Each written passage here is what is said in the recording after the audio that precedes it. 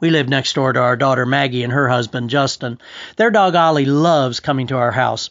When they're in a show, he spends the evening with us on the bed watching reruns of Cheers or Rockford Files. Well, they're reruns to us. It's the first time he's ever seen them. Every evening when they are home, he comes over for treats. Once Justin let him out in the backyard, and when he went to let Ollie in, Justin panicked because the gate was open. Justin ran into the front yard, only to find Ollie sitting on our front porch, patiently waiting for someone to open the front door so he could get treats. One evening last week, Ollie hadn't visited, so we texted Maggie to see if he was coming over. She replied, he can't come over till he finishes his supper.